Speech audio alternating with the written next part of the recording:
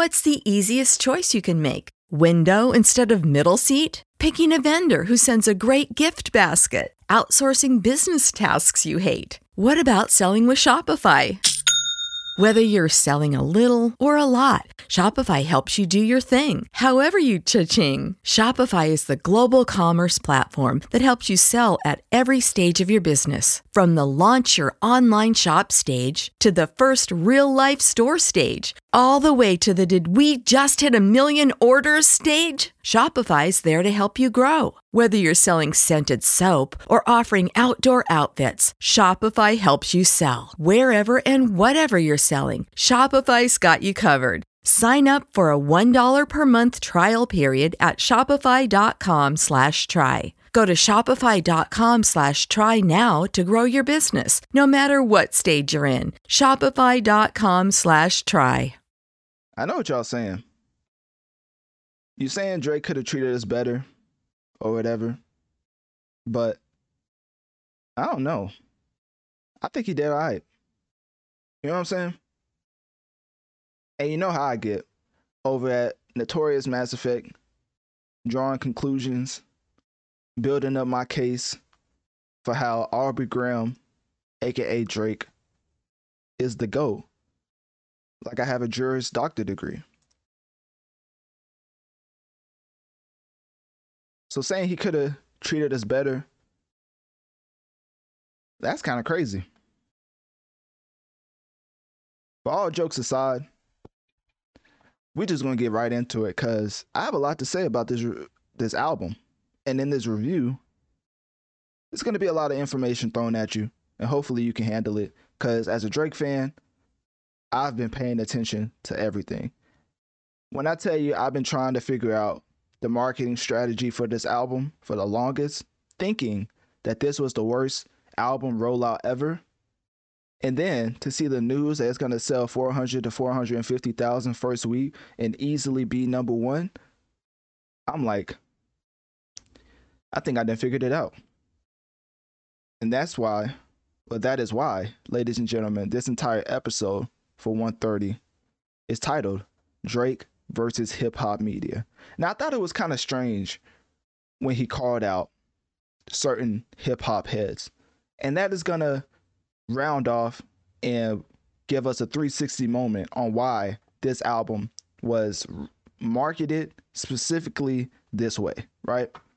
I believe Drake's marketing rollout was beefing with hip hop media, specifically old heads, people who's old and have heads, because, you know, no disrespect.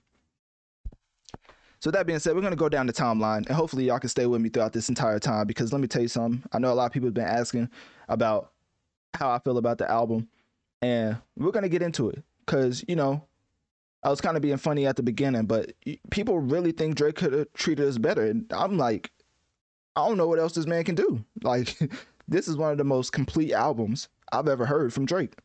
He gives us everything and more. So it's like, we're going to get into it, but first, I want to talk about the marketing strategy because, you know, I do call myself Analytic Dreamz, and it would be very ignorant to not focus on the analytics as far as how he rolled out this album. So it all started with this particular person, right?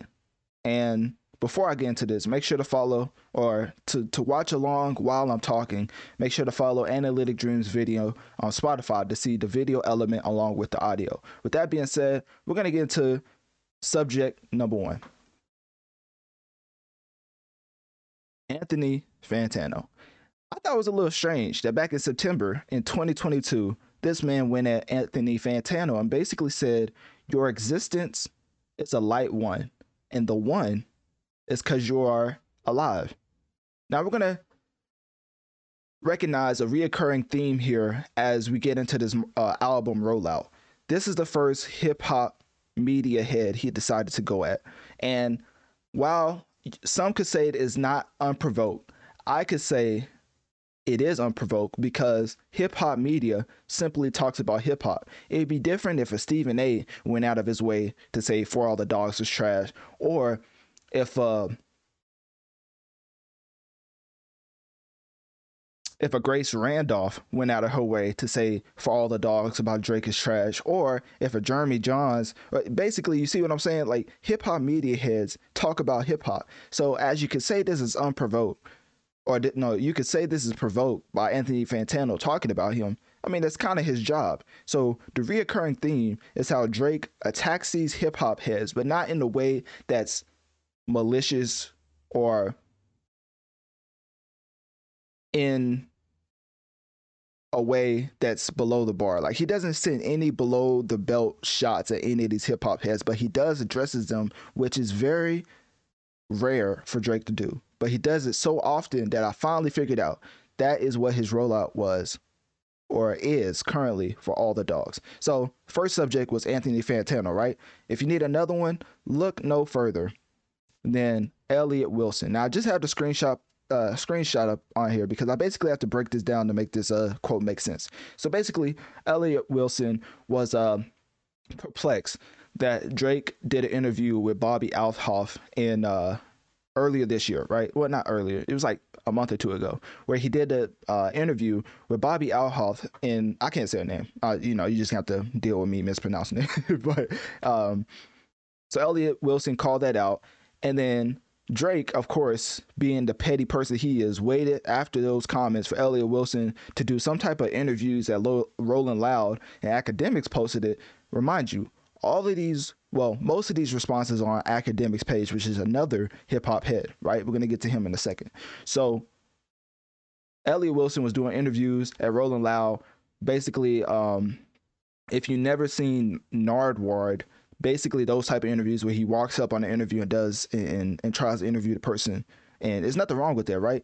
But Drake, he, remembering those recent comments about him and Bobby, came back to say, quote, about that particular video, LOL, man, expletive not coming to this platform for a second time, talking about him. And now Elliott 10 toes doing Yes Jules run up interviews at Rolling Loud. Just admit the youth took over, big dog.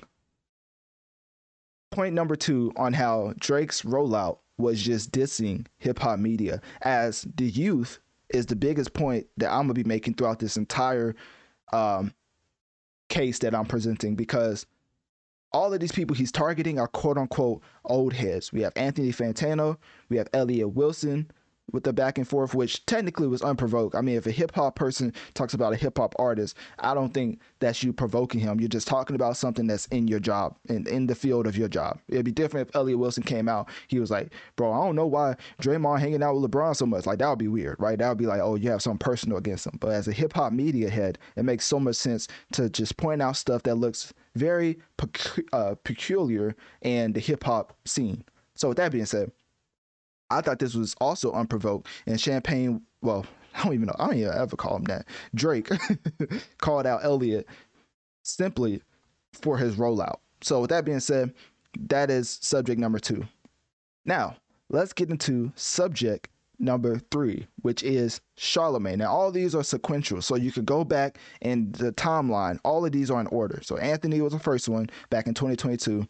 Elliott was the second one earlier this year. I forget the actual month. And then Charlemagne came not too long ago, like right up before the album. And basically, Charlemagne has so many hilarious things to say about Drake, and I actually cover that. If you look up Charlemagne versus Drake, Analytic Dreamz, it should pop up. So I'm not going to go too much in detail. But basically, after Charlemagne said that SZA and Drake's Slime You Out record came and went, when it literally went number 1, but that's besides the point. It came and went, and said that two superstars like that shouldn't be dropping stuff that comes and goes. Drake once again took offense at a hip hop media head and said, because if you think about it, he's not pointing out anybody else but hip hop media heads. So he said, quote, "Are you okay, Leonard?" Question mark, which if you don't know, Charlemagne's real name is Leonard. I would highly recommend you read his book titled, I was about to say Straight Shooter, that's Stephen A., titled Black Privilege. But Straight Shooter is also a good book. But anyways, Black Privilege by Charlemagne, I would read that book to hear about the happenings of how he got to where he is, which is very interesting. But anyways, Charlemagne's real name is Leonard. So Champagne Pop, yo, hold on. Nah, but we ain't gonna slide past that. I'm gonna keep that in there, but hey, we are not calling him that. So Drake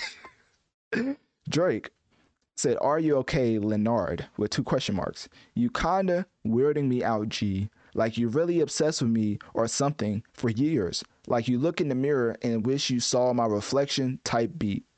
Whatever you gotta do to let it out. I'm sure your 435 loyal fans will stand by your expletive goof." So with that being said, he's going at another hip hop media, subject number 3 that we're currently on. And Drake is obviously saying that he does not mess with any of these hip hop head opinions about him, right? Any negative critique is not warranted with the rollout for all the dogs. But in reverse, what he said about Elliot talking about the youth taking over. Remember, he did an interview with Bobby Althoff. He's championing and flying out Kai Cenat to his concerts. He's jumping on every single young platform that he can as far as academics page. If you don't know, a bunch of kids follow academics. So he's trying to stick into the certain good graces of the youth while going against the old heads, making it seem like it's Drake versus the old head, which inherently makes him look like he's for the youth and he's with and he's amongst the youth.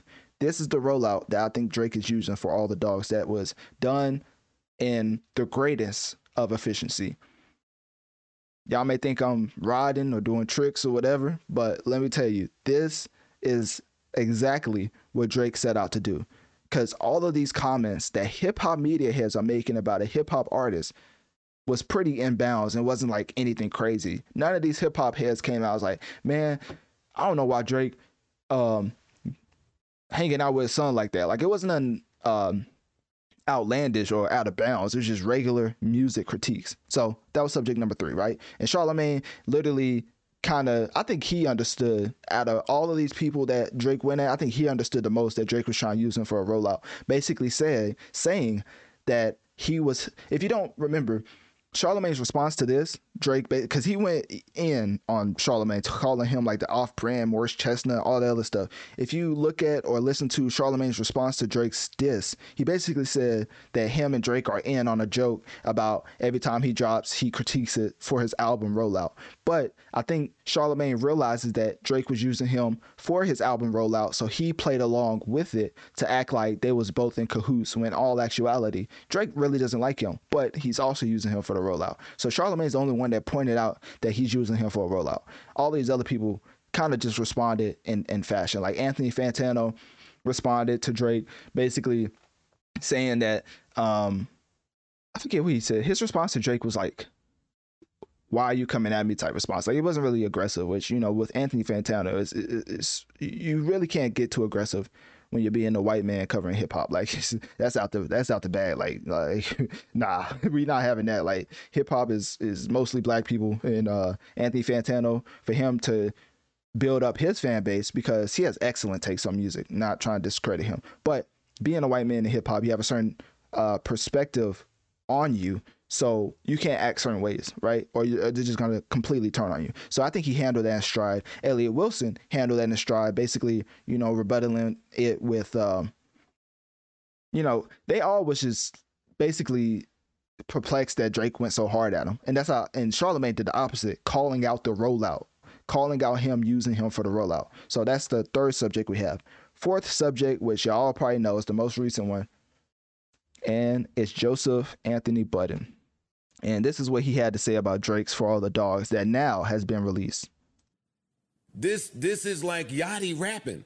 This is like he rapping for the children. And that's yo, dog, I had to look up how old this was when I finished listening to the album. Mm-hmm. You are I want y'all to know that Joe Budden's critique was the most personal, because he brought up age, and that's specifically what Drake was trying to do with this rollout. 36. Your birthday is in 20 days. I Googled that too. You will be 37 years old. Get the away from some of these younger niggas and stop these 25-year-olds. Another personal shot from Joe Budden. So this was the most personal, and that's why Drake, out of all the responses, I feel like he was the most emotional with this one because he realized that, all right, so Joe finally took the bait of calling him old, right? Because Drake's whole rollout for All the Dogs was kind of championing the youth, coinciding with the youth, bringing Yachty with him everywhere he went, which is just a representation of how the youth acts. So now, because you're attached to somebody, everybody's gonna look at you in a certain light, right? It'd be different. Like if y'all think that Drake rolling around with Lil Yachty isn't a marketing play, imagine if Drake was rolling around with Griselda or what's another, Benny the Butcher, or you know what I mean? Like he's trying to have the youth appeal. Like obviously he could roll around with people who could easily enhance his musical ability, talking about like Saha the Prince, right? He could roll around with him if he wants to enhance his musical ability, which he claims is why he has Yachty around. He literally has Yachty around for the youth appeal and for the youth to follow him and everything he does. Not saying that Yachty is the most popular, but when it comes to visual presentation and business mind, Lil Yachty is the best amongst his peers. And with that being said, obviously, I always say that Lil Yachty makes the worst audio music I've ever heard in my life. Like, as far as the audio format and sonically, Lil Yachty puts out the worst music ever. Like, sonically, like, he's just the worst ever. So with that being said, I think he was using Yachty solely for youth appeal. So now with Joe Budden calling him out about age, I think that's what ticked him off the most, as you see right now. Save big on your Memorial Day barbecue, all in the Kroger app. Get half gallons of delicious Kroger milk for $1.29 each. Then get flavorful Tyson natural boneless chicken breasts for $2.49 a pound, all with your card and a digital coupon. Shop these deals at your local Kroger today, or tap the screen now to download the Kroger app to save big today. Kroger, fresh for everyone. Prices and product availability subject to change. Restrictions apply. See site for details.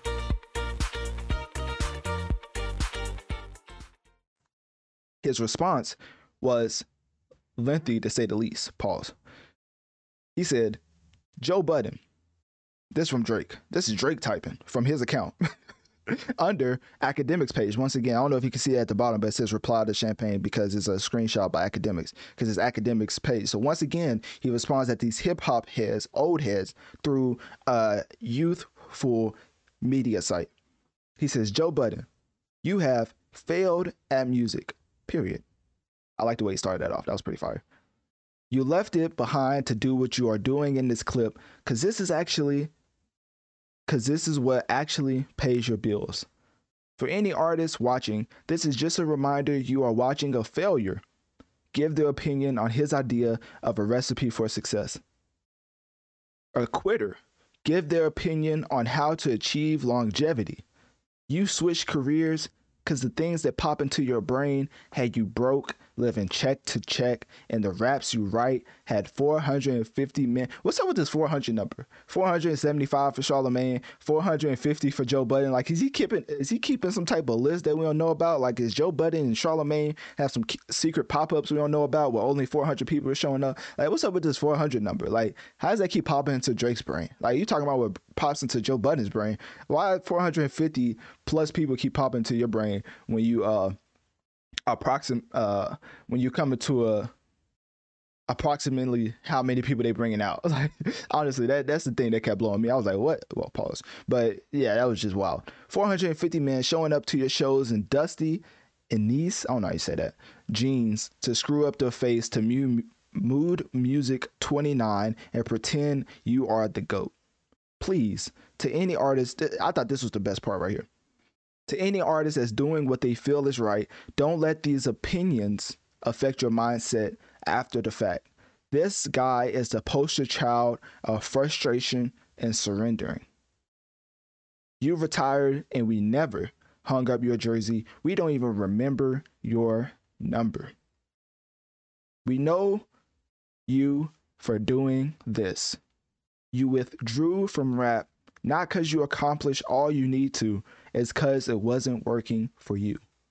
I never want anybody in the generations, another play off of age, generations to think that everybody's entitled to their opinion is a real thing. This is a man projecting his own self-hate, and the fact I did and continue to do everything he wanted to do for himself. If you need to put it to simpler terms, I own a 767. He owns a modest house in the 973 and flies first class on special occasions. Now, as far as a response, I'll give that a C minus. I'm not gonna lie to you. I thought it was pretty bad. Like, he really didn't point out anything that would stick. Because if you do know Joe Budden, he was successful in rap, and by the things that popped into his brain, not only did he transition from rap into entertainment field, which he was always trying to do when he was a rapper, he successfully did it and became one of the pioneers in podcasting, where Spotify giving him a deal literally opened up the floodgates to how much money podcasters can make. Joe Budden did that himself. It was Joe Budden, and that was it. And then that's when Joe Rogan realized, oh, you get this, how much from Spotify? And then he got the bag from Spotify. And then now Joe Budden's like more independent, but he's still like top of the top when it comes to analytics and podcasting. That's not me caping for Joe. I call myself Analytic Dreamz. Best believe I'll be looking at them numbers. So with that being said, nothing that Drake said even makes sense. Like, none of this stuff makes sense. And Joe Budden even responded, basically saying you'll grow up soon at some point, or something like that. I forget what he said. I wonder if I could find it. Hold up, we're gonna bring his response up, because his response was the epitome of how you respond to your girl when she's super upset, and sends you like 3 essays of how she's upset, why she's upset, and who she's upset about. You know, it's all that oh, you should have did this, why you got me looking crazy, this, yada yada yada. It's like a huge paragraph, right? And then the epitome to how every dude responds is how Joe Budden responded to Drake. He basically said, yeah, right here, this is basically what he said. This man said, you can see it at the bottom. I think y'all can see it at the bottom, right? Let me put it up. Yeah, it's not getting bigger. All right. Anyways, if you can't read it at the bottom, he basically said, and he added his IG name, which I'm not going to say. He said, "You'll grow up sooner or later. Father Time is undefeated." One of the things I say about one thing I say about Joe Budden and Stephen A. Smith is they are the best orators that I've ever heard. If I have to say that again, is orators. So basically, talkers in their respective space, they're the best at. And that's simply because the way they manipulate emotions is to be studied in collegiate institutions. Joe Budden is a masterclass manipulator, and also is, along with Stephen A. Smith, is a masterclass manipulator. The way that you use your words to get what you want effectively, as both of them have, is a masterclass in how orators work at its finest, right? With that being said, Joe Budden gave the most generic response ever that can encapsulate anything in life. You can say to anybody, you'll grow up sooner or later, Father Time is undefeated, and it will apply, right? Manipulation tactics 101. Make a broad statement, let them get offended, and then make a more specific statement. So with that being said, he didn't really respond to Drake. He basically was just doing what every significant other does when their other is super mad, sending you long paragraphs of text messages. You just respond with a short one message that just lets them know, hey, I ain't really taking in whatever you said. Like, hey, have a blessed day, or what they say. No, I like when people say something, they be like, hey, God bless you, or congratulations. I ain't reading all that. That's basically what Joe Budden just did to Drake. So anyways, that was what was that, subject number 4? Yeah, that was the most recent subject. So anyways, let's move on to my final point, which is my final subject, which is unfortunately academics. So the way that Drake went at academics was more lighthearted because, of course, academics falls into that youth promotion that Drake is wanting. The kids follow academics. Joe Budden, Anthony Fantano, Elliott Wilson, Charlemagne, they all have an older audience. But for academics, he technically at this point has the most youth when it comes to a hip hop head. So Drake is not going to approach academics the same way he approaches all these other hip hop mediators, right? So that being said, he basically called academics before the album came out, which a lot of people don't realize, but he called academics before the album came out and promised that he will call academics when the album came out. When the album came out, he made sure to call Kai Cenat, but didn't end up calling academics. I just feel like it was just an honest, not mistake, but it was just like the times didn't match up. Because why would you call academics? Like, I was watching his stream and he was muted while he talked to Drake, and everybody in the call, which if you don't know about Discord, you can still hear somebody if they mute themselves in OBS because they not muted in Discord. So everybody heard the Drake call by academics except for the people in stream because obviously his OBS was muted. So with that being said, why would Drake call him to tell him he was going to call him again? Like, why would he? If he was trying to play academics, he would just keep promising that he was going to call, right? So that being said, it was just blown up to different proportions that I just don't think it was really that serious, which is what academics basically reiterated when he got into the Drake saying that he was salty that he didn't call him. And basically he said that Drake questioned him about him being offended by not calling him, and that was a response to academics really not knowing how to feel about the album. So Drake's thinking to himself, dang, is he really upset over my album because I didn't call him? So academics said on the stream after that Drake did call him and asked him if he was upset about him not calling him. And then academics was like, it's not even a big deal, which is not a big deal. So I'm not going to spend too much time on it. But that's another way that he not went at a hip hop head, but he kind of softened the blow for a hip hop audience that's younger, right? Because go against academics and it's not the best thing to do in the world. I'm not even just hyping academics up. I mean, you just see with Little Baby, like it just puts you in a whole different limelight where it looks like you're not as hot as you used to be. So that being said, that's the end of my case. Hopefully I presented a good enough case, you know what I mean, to let y'all know that Drake whole rollout for all the dogs was basically going at hip hop media. So all the old heads that covered hip hop that said one word about Drake, whether it was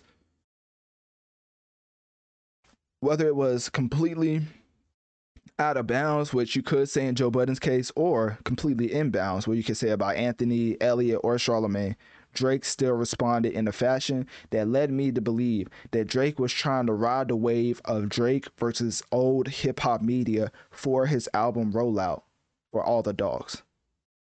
So that's my case. So anyways, with that being said,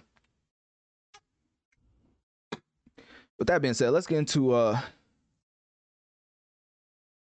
responses, right?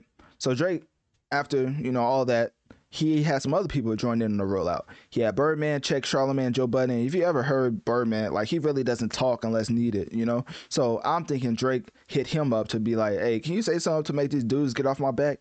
Like, honestly, I feel like Drake was trying to use Birdman for marketing promotion because obviously it's going to get tweeted by academics because academics covers a lot of beef. So, which is nothing wrong with that. It's just what he does. And so Birdman, Check, Charlemagne, and Joe Budden over the disrespect to Drake, basically saying to Charlemagne, I think you mean good and I respect you, even though we had our difference. But respect Drake. That's basically it. That's all he said. That was in the IG post, as you can see right here. And then he said, Joe Budden, and this picture he used of Joe Budden was beyond hilarious. Like, how in the world did Joe Budden get a matching hat and coat of the house? Like, what? Like, I don't know if that's his house. It don't look like it. It's like he got matching coat and hat of the interior of whatever house he went to. But anyway, that's besides the point. He said, Joe Budden, calm down, brother. You're not built for this gangster expletive. It's PG podcast. But basically saying you're not gangster, you're not built for this, which all Joe Budden was saying was like, hang out with people your own age. And Birdman just went out the window with the, hey, you ain't gangster. Like, where that come from? I feel like the 50 Cent meme. Like, Like, why does it forget me? Like, I ain't even say nothing about no gangster life. So, anyways, I think Drake had Birdman check Joe Budden and Charlemagne, and then not only did he text that out, but then here's what Birdman had to say on Clubhouse, I believe, when he was talking about the Joe Budden and basically hip hop media itself disrespect old head media, might I add, disrespect to Drake. And here was his sentiments right here. Man, Champagne Poppy, the real deal. Any nigga playing with Champagne Poppy could suck my dick. Y'all some pussy ass niggas. Whoa! That this it's a PG podcast, but let me say, I do not condone the inviting other adult men to your genitals. But hey, Birdman said it. If y'all want to check him, that's on y'all. But for me, over at here, Notorious Mass Effect, we don't condone that, but we gonna keep going. Cause I don't think he says that again. But anyways, that was wild. But we gonna leave it in there just to let you know that Birdman ain't playing around. You better put some respect with a K on Drake's name. They be saying I be tripping, bro. He popping I his be shit. in this whole. Hey, Dreamo. So how do you feel about people who's really not feeling Drake's latest album? A lot of people saying that this is the start of Drake falling off, maybe. Hey, Like Joe Budden criticizing him too. Joe Budden ain't got a hit since Carter had Love Pills. say, bro, tell Joe Budden calm down, bro. I don't have no ill feelings with Joe Budden. I personally always respected Joe Budden. I don't have nothing ill about Joe Budden, but he can't play with the GOAT. You can't play with the GOAT. No, Right I now. have nothing but respect for Joe, but he can't play with the GOAT. And if you playing with the GOAT, then you want a problem. If you want a problem, we'll give you a problem. On God, we'll give you one. But if you want one, we'll give you one. I don't know who has the most evil monologues when it comes to Jay Prince or Birdman. Like, which one do y'all think have the most evil monologues? It's like comparing Thanos from Endgame to Bane from Batman. It's like there are one-liners and punchlines for how evil they could get. It's sensational. You know what I mean? It's sends chills through your spine. It's almost like one of those things that they will actually follow through on, allegedly. You know, I'm not the police, but let's just say, seems like they really be meaning what they be saying. But anyways, let's keep going. But besides that, we don't want to give you a problem, but if you want a problem, we'll give you a problem with the GOAT. Because we respectable men, we honorable men, we not dishonorable men. But if you play, then we gonna play. It's how it go. But I respect Joe, and if he want a problem, we'll give it to him. Wack, you can handle him on the West Coast. I handle him down bottom, and we'll handle him wherever we go. Every five. And that's basically it. He said you can handle him on the West Coast, and this man was splitting up where he could get handled. Like at that point, I'm like, hey, Joe Budden, you may have to chill out. Like I know he came out with a new profile picture, which I don't know if y'all seen it, but let me see if I can pull this up right quick. I don't know if y'all seen it.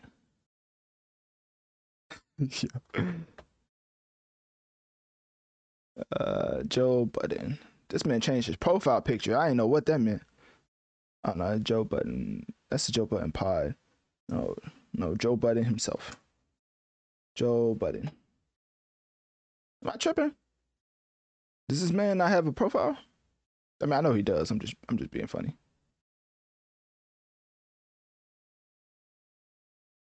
Let me see. I'm gonna type in profile pic.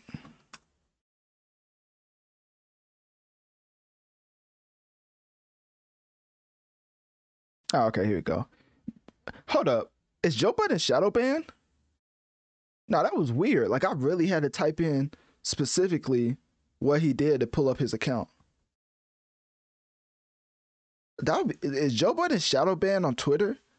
I would show y'all, but I was looking up like information on Spider-Man because I did that segment before this, and it was showing like Venom 19 inches and stuff. I was like, nah, y'all ain't gonna be thinking I'll look up that type of stuff. Ain't no way. You ain't gonna get me. So, nah, but let me see. So, yeah, I think Joe Budden is shadow banned on Twitter because I had to type this in specifically to get his profile. Anyways, let me pull this back up. All right, so this is Joe Budden's profile, right? He has the new profile picture right here, and it's all black. I don't know what that means. Apparently, his fans are like, "Oh, it's go time." Everybody know what that means. T-Time, Donda references, The Weeknd for some reason, just some random meme. I'm like, bro, what does that even mean? Like, this man just tweeted out a black square, like it's some Black Lives Matter, like we back in the 2020 days. But anyways, that's besides the point. So yeah, man, Birdman's not playing with them, and what else? You know who else is not playing with them? Drake's daddy. Yes, literally his dad. Like the father of Drake is not playing with these people either.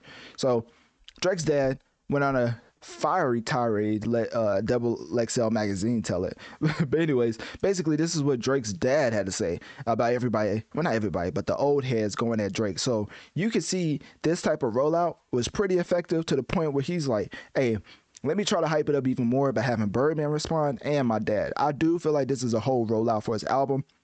And honestly, I don't think he cares that much, but that's besides the point. So Drake's dad said, it's an expletive shame that a young artist can't do his own thing and enjoy his glory without an old hater expletive trying to bust his bubble, pause, because he has nothing going on.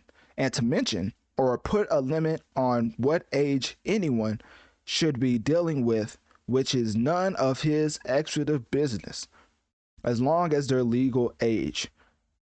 I am sick of these old. Hey, y'all go. So at the beginning of the segment, I said it was Drake versus old hip hop media, and I did put hip hop media, but that's just the salacious title. Really, what I mean is the old heads in hip hop. This is specifically a marketing campaign going against the old heads of hip hop, right? So I don't think it's a coincidence that Drake's dad is repeating old every other sentence, right? I wouldn't have been surprised if Drake had his publicist ghostwrite his dad's response. So anyways, let's keep going. I am sick of these old expletive haters, expletive with my son. If you don't like what he does, keep it moving, expletive. He's not bothering you with, I don't know how many exclamation points. So you know he was screaming. So anyways, what else? I think that's basically it. Oh, okay. Then we get the conclusion to my case. So if I was to have a Juris Doctor degree, which is like the first degree you get to become a lawyer, I would say that this would be my case I present as far as me getting that degree, because I think I did a pretty solid job on wrapping this whole case up, because I do feel like this was a whole rollout, and Drake put a bow on this rollout, basically saying and explaining why he's responding to these people. Obviously, he's talking about the Canada concert he just had, but then at the end, he says, all you goofs been throwing my name around publicly for years like a frisbee. Don't be shocked if I want to go fetch that expletive and bring it to your doorstep. It's us.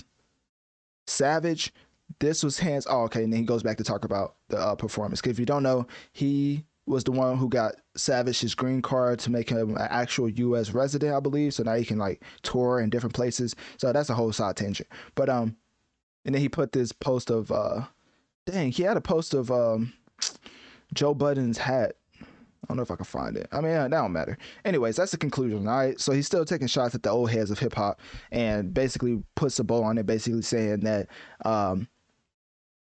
all of them been throwing his name around publicly for years like a frisbee, and don't be shocked if he goes and fetch that expletive and bring it to their doorstep.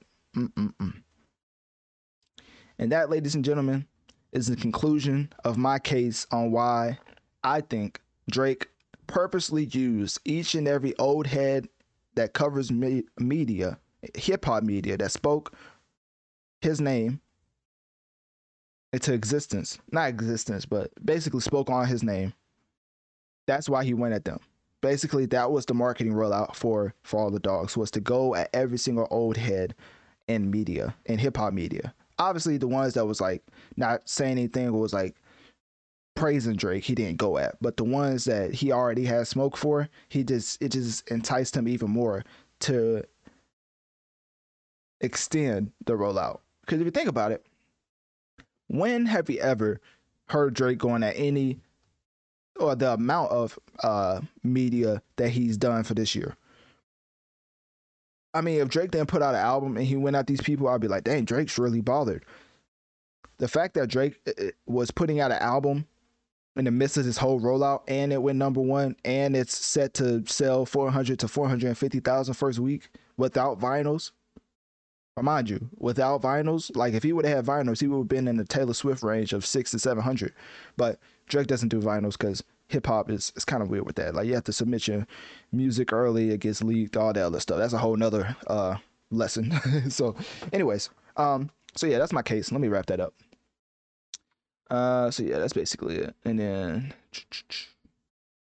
all right, let's get into music. So that's my case about the background knowledge of For All the Dogs and basically the lead up to it and the marketing rollout and all that stuff. Now, let's strictly get into the music because that is what you're here for. My review on Drake's For All the Dogs, which I kind of gave you my review at the beginning, but if you wasn't listening, I'm definitely going to reiterate my sentiments of this album because let me tell you something. This is a top 4 Drake album. This is the most complete body of work I've received from Drake since Scorpion, I would say.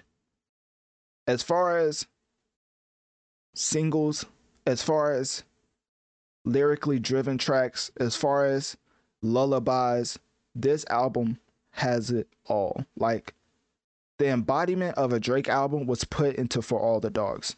Drake gave us a complete body of work and everything that we love from Drake. With that being said, let's go to Benny X. I want to transition to Benny X because I want to shout out to him. I didn't really recognize this because I don't really look at stats like this, but I thought Metro Boomin was running 2023, but after further evaluation, it's a argument that Benny X, which is a producer, should be up for Producer of the Year. At first, I thought it was Metro Boomin because, you know, he's coming out with a Future album soon. He just put out the Spider-Man Across the Spider-Verse soundtrack, and then before that, he had his own Heroes and Villains album. He's just been putting out phenomenal music at a consistent pace, right?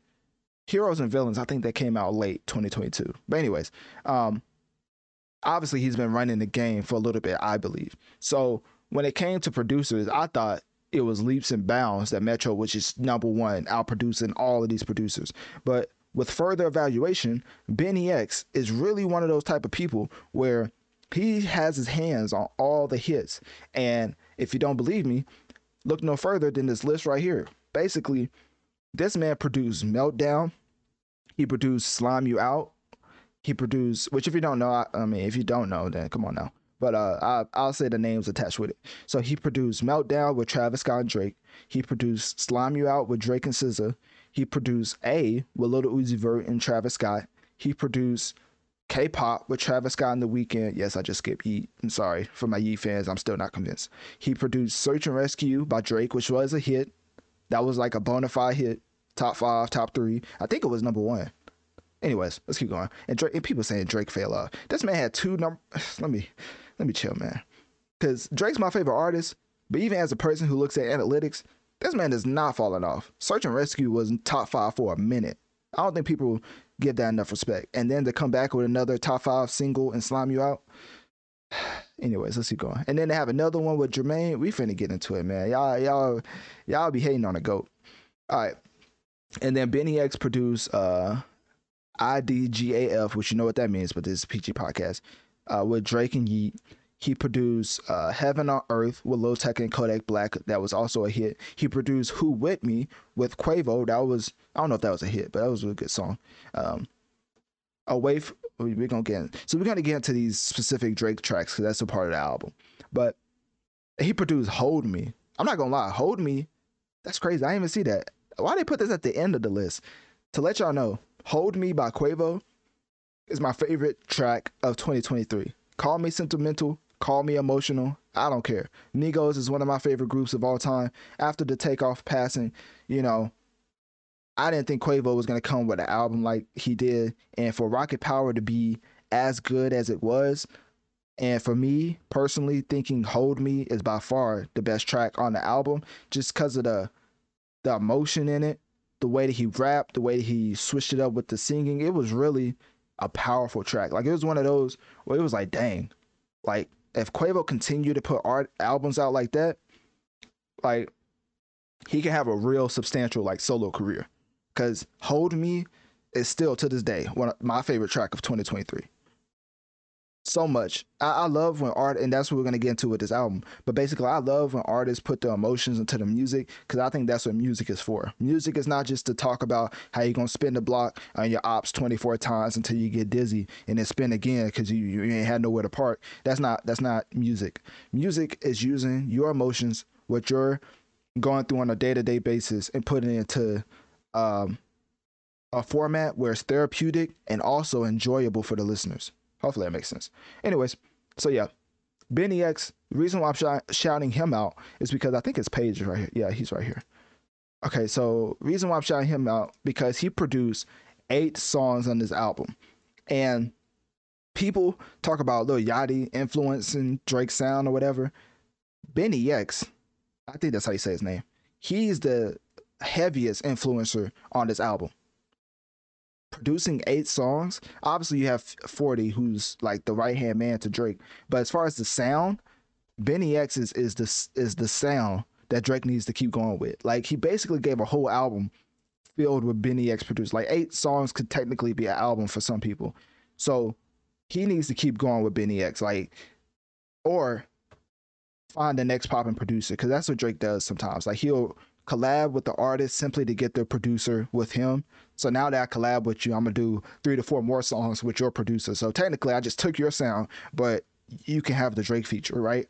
That's what he does to a lot of people. I mean, shout out to Blockboy JB, but hey, at the end of the day, hey, happens to the best of them. So yeah, Drake basically collabs with people to take their producer. And for Benny X, I think he used to produce for one of the younger artists, I forget. But anyways, Drake took him, and he was like, hey, you produce for me now. And it was substantial. Like, all of these tracks I'm gonna get into, but Benny X is one of those where it's like, Drake needs to keep making music with this man.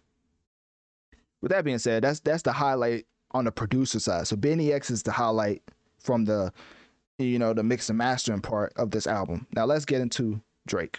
So track number 1, Virginia Beach.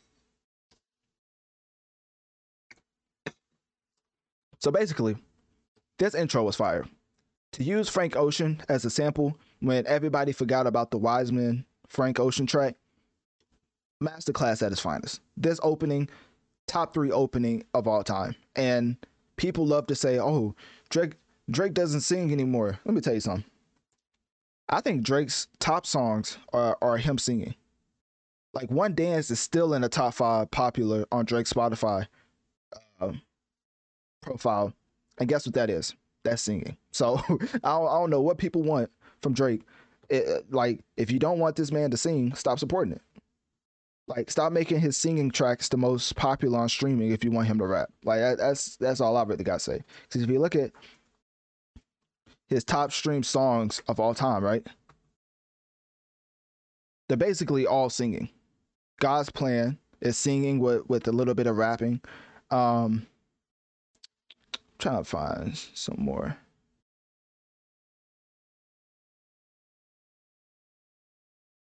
One Dance is singing. Already talked about that one. I'm trying to see a list. I'm trying to see if I can pull up a list. Yeah, One Dance, God's Plan. Oh, okay, great. One Dance, God's Plan, Nice for What, In My Feelings, and Work is top 5 Drake stream tracks of all time. If y'all don't want this man to sing, don't support it. like that's all I gotta say. Like, that's why I enjoy Drake singing, because it's like, as a person who call myself Analytic Dreamz, and a person who dreams about running up the numbers, as pun intended it may sound, I believe in repeating what works. And if y'all didn't think that he was singing well, then why is the top, not even top 5, the top 10, top 20 is filled with singing Drake tracks? like I said, One Dance, God's Plan, Nice for What, In My Feelings, Passion Fruit, Controller, No Guidance. Like, do y'all really hate when Drake sings? Like, I can't tell. I'm looking at the charts right now. This is insane. Like, if y'all really don't like when Drake sings, y'all shouldn't support it. So, anyways, with that being said, let me put that away.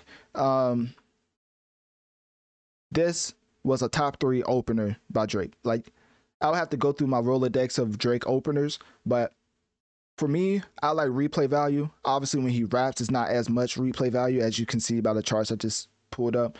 Well, you didn't see it, but basically I told you his top 10 or top 5 tracks streamed of all time.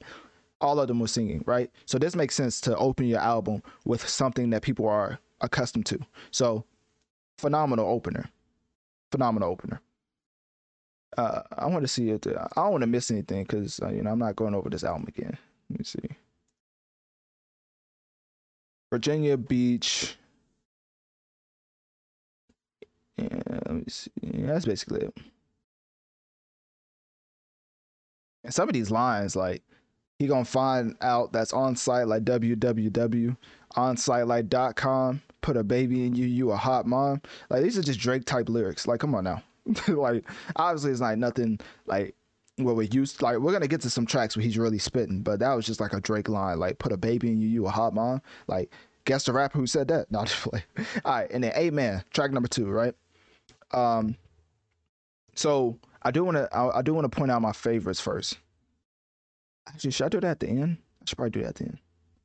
Yeah, I'm gonna do that then, because I want to go through these first. So track number 2, Amen. Amen was pretty solid because I like the play they did on Amen, like praying till you find Amen, like instead of like Amen, like it's a double entendre, because if you don't know, Amen is what you say at the end of a prayer.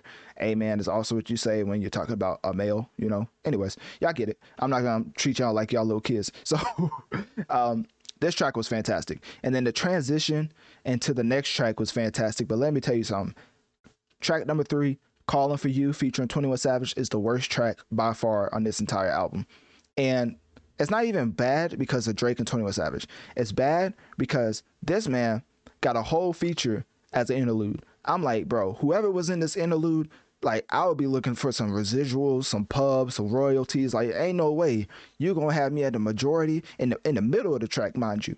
The majority of this track, and I ain't gonna get no type of compensation for it. Like, obviously she probably got paid or something. Like, I don't know, probably, got to be with Drake or something like that. Like, but anyway, some actual residuals. Like, no way you're gonna have me throughout this entire track and not give me no type of residual. Like, she's literally a part of this track to the point where I literally had to skip to like 3:10. I had the timestamp memorized. That's how bad, or just, it's tired. Like, it's not bad on first listen, but the 3 millionth listen, it's like, okay, bro, we get it. Like, you mad at him for going through your phone, and you're right. So I skipped right to 21 Savage, and it's around like 3:10, 3:13, something like that. And then 21 Savage comes on, he gives a pretty serviceable verse.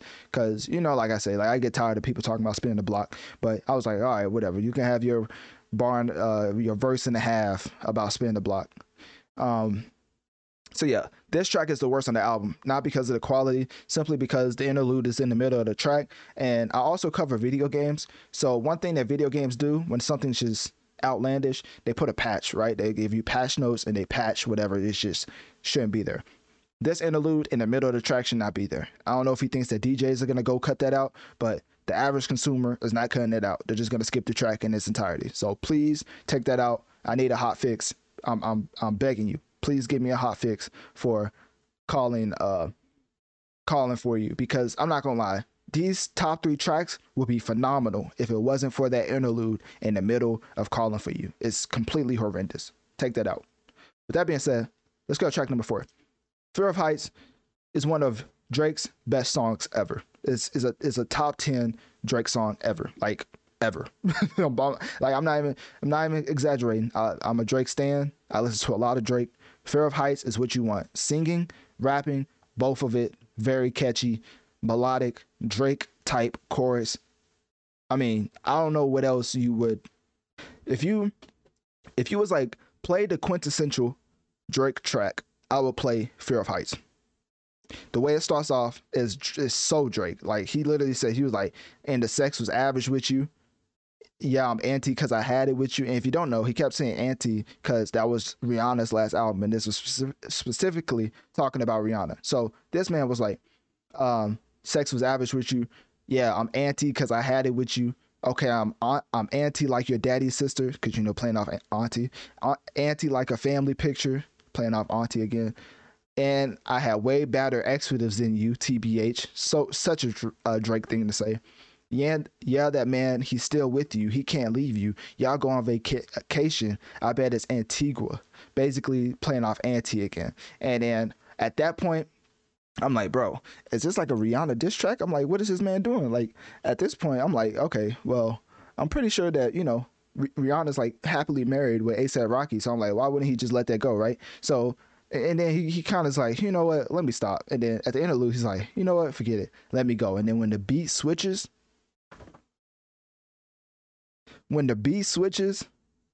y'all thought Sicko Mode was fire. This is a whole nother level. When the beat switches, he gets into a chorus, he gets into a bag that's like, no, that's it. That's it right there. Like, imagine being in the studio and that beat switch, and then that's it right there. Like, cause he gets into the you make me want to cuff you like the law, you make me want to work you like a job. But basically, Drake is the best, the greatest at giving choruses that it's applicable to everybody. That's why if you ever notice, some rappers make choruses specifically to certain events. Drake makes every one of his choruses applicable to the general population, which is why it's so popular.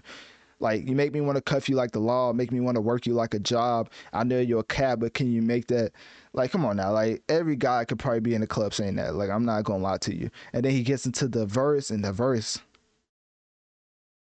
was it. I ain't gonna lie. It's like one of those where it's not lyrical, but it keeps you captivated to the point where it's like, oh, this is a club anthem. Like, this is it.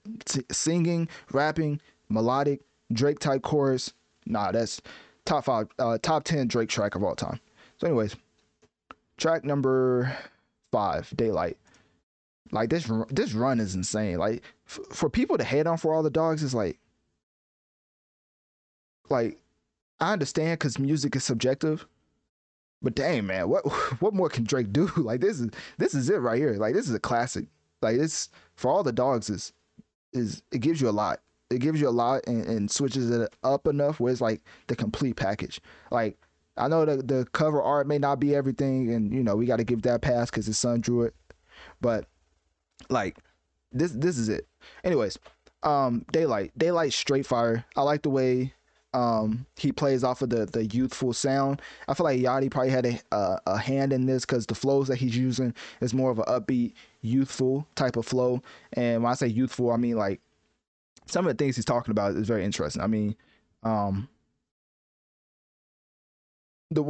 anytime Drake says I'm geeking, I just automatically think Yachty has a hand in it. So I'm not mad at it, but I thought this was pretty serviceable, solid track, and the repeatability is going to be through the roof because he's repeating the chorus like Playboi Carti effect, and it actually works. I think it's like a Drake Playboi Carti impression that actually works. And for me to say that is like, I think Playboi Carti's trash, but no, not Playboi Carti. I was thinking about Lil Yachty. My fault.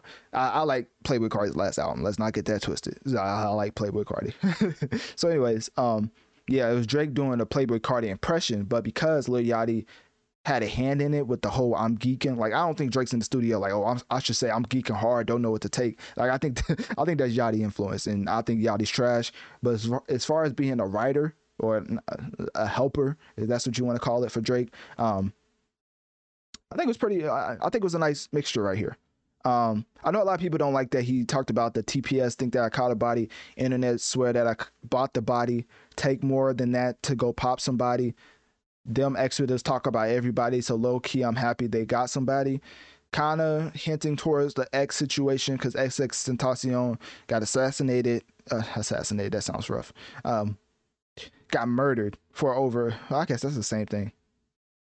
Anyways, so RIP. I'm not trying to be disrespectful or I forget the word. Anyways,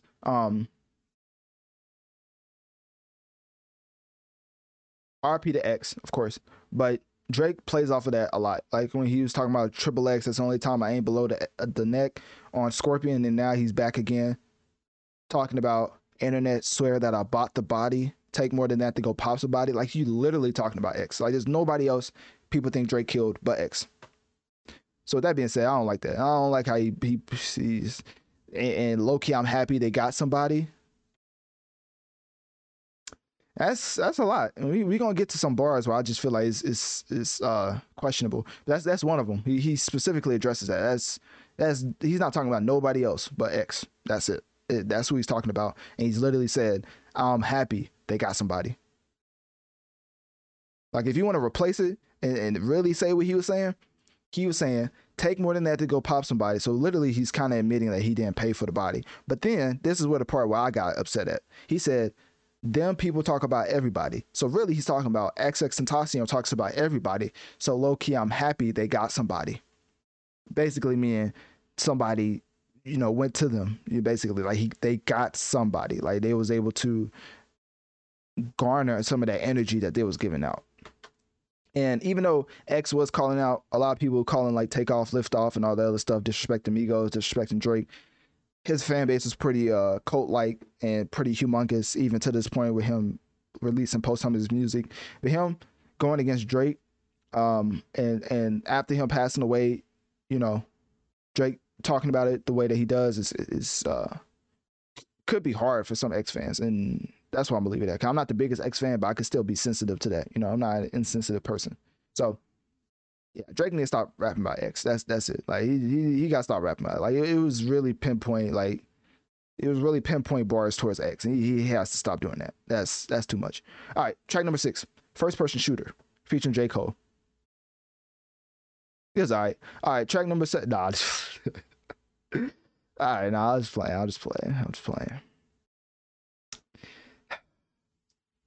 I'm a Drake fan. Y'all know that, right? I'm gonna keep reiterating that because hopefully y'all can tell by this review. Deep breath again. That's tough. Drake got out rap, man. I'm sorry, I had to say it. That hurt. That hurt. I ain't gonna lie. Like my whole body shuddered. Drake got out rap by J. Cole, man. I said it twice. I may start crying, man. Take my glasses off. You know what? All my Jermaine fans out there, let me tell you something.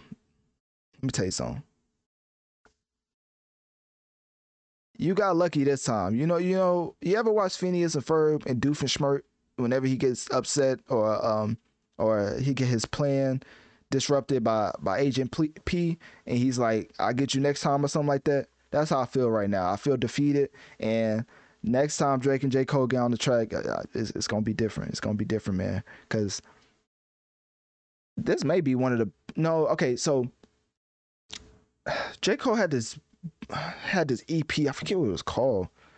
It was before Off Season, which I still think is J. Cole's best album ever. Let me see. I wish I could find the single quickly. Was it Lewis Street?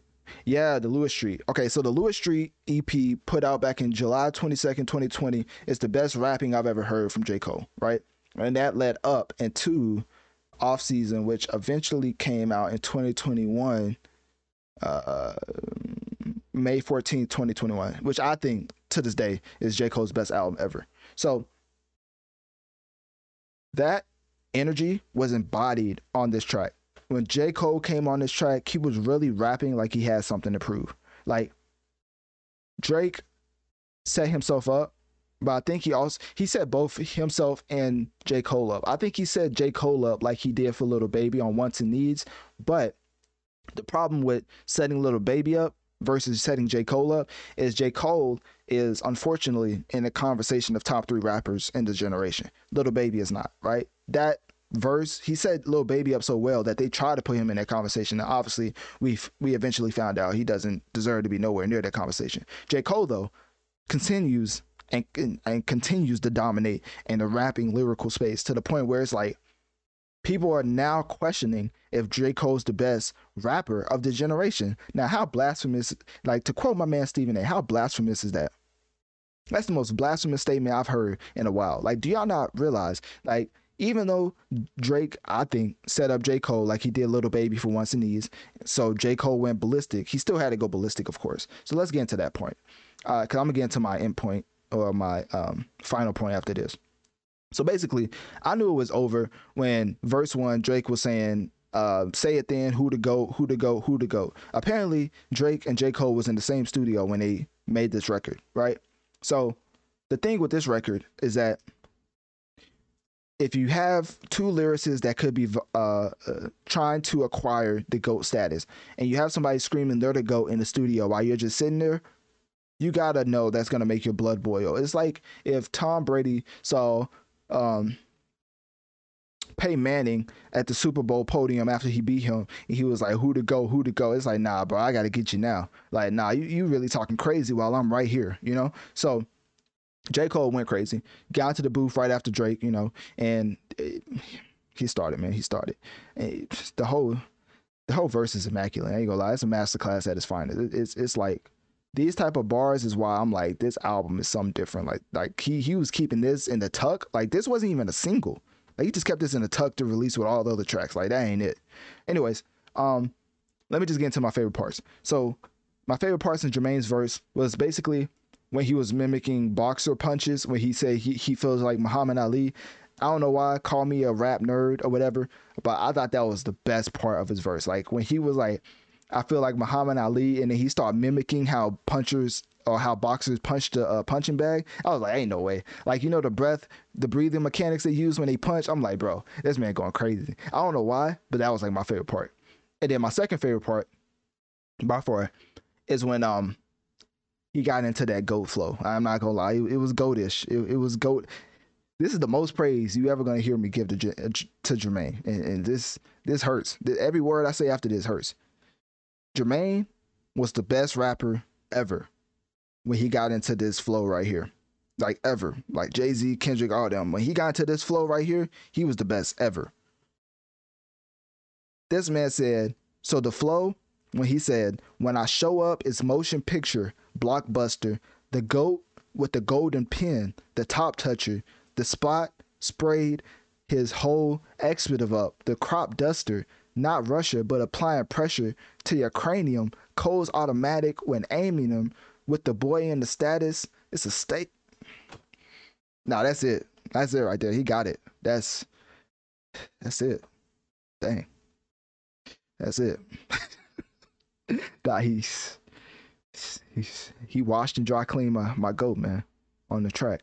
It's like when Eminem ethered Jay-Z on Renegade. That's how I feel right now. It's like, dang, he really did it to him. That's it.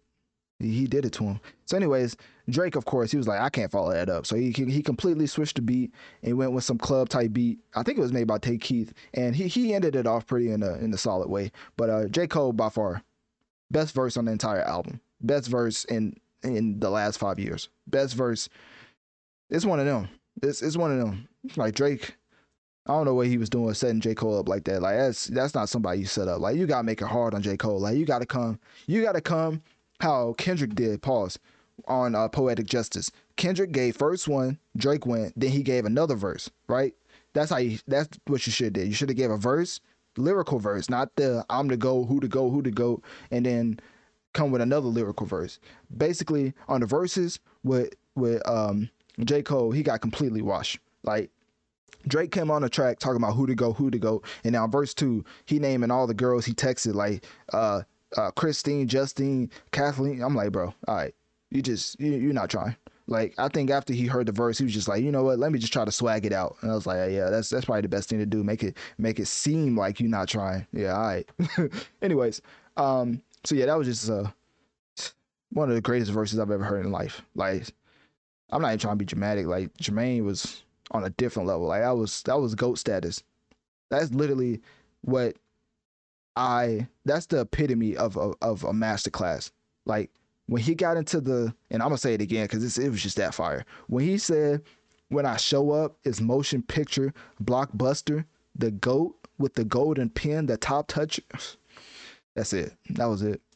I'm sorry, I gotta move on because I'm gonna stick on that. I'm gonna stay on that verse. I don't even like Jermaine like that. I ain't gonna lie to you. So it's not the part Well, I'm gonna get my Jermaine hate off, but I will say that it is first J. Cole's first #1 ever, and you know who is attached to that? Drake. So that's all I gotta say to combat my GOAT getting washed. So that's all I gotta say. Track number 7, IDGAF, featuring Yeet, which you probably know what that means. It's a PG podcast, so I'm not gonna get into it. Basically, I thought this track was a great mix of Drake's voice over a youthful beat with a Yeet type of artist. You know when Drake said on First Person Shooter, this track bigger than the Super Bowl?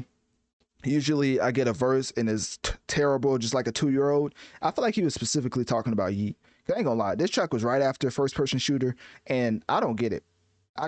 Like sonically, it sounds pretty nice. Like it sounds futuristic in the beat and the vocals, but lyrically, Yeet is saying absolutely nothing. It sounds fantastic, but Yeet is saying nothing. He said, let me bring this up, man. This is ridiculous. This man said, all of my twiz got a gun. Couple of my twiz on the run. Couple of my twiz selling runs. Couple of my twiz cut them up. What is this cat? Like, what is this green eggs and ham? Like, what type of rhyme scheme is this? Like, bro, I just don't understand. But anyways, sonically, it was pretty solid. So, yeah, I think Drake was talking about Yeet when he said verses he gets sometimes are terrible like a 2-year-old, but sonically it sounded amazing, so I guess he let it rock. Track number 8, which is not a bad track, but it's my second worst. It's my second least favorite track on the album, right? Which is still a serviceable track. It's just I don't like, which is so funny because the whole chorus is like that's that stuff I don't like playing off of Chief Keef. I thought that was pretty. I thought that was pretty fire. But what was it?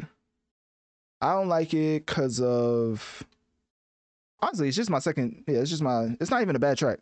Like I said, I think this is like top 3, top 4 Drake album of all time. So I think it's just a solid track. It's just not better than all the other ones. Like I like how he plays off the album again, because that's another thing. People are like, oh, this is all over the place. Like he's literally telling you it's Bark Radio. So it's a bunch of songs as a radio station. Like ain't nobody say it when The Weeknd did it for what's that album called? I think I forget what that album was called.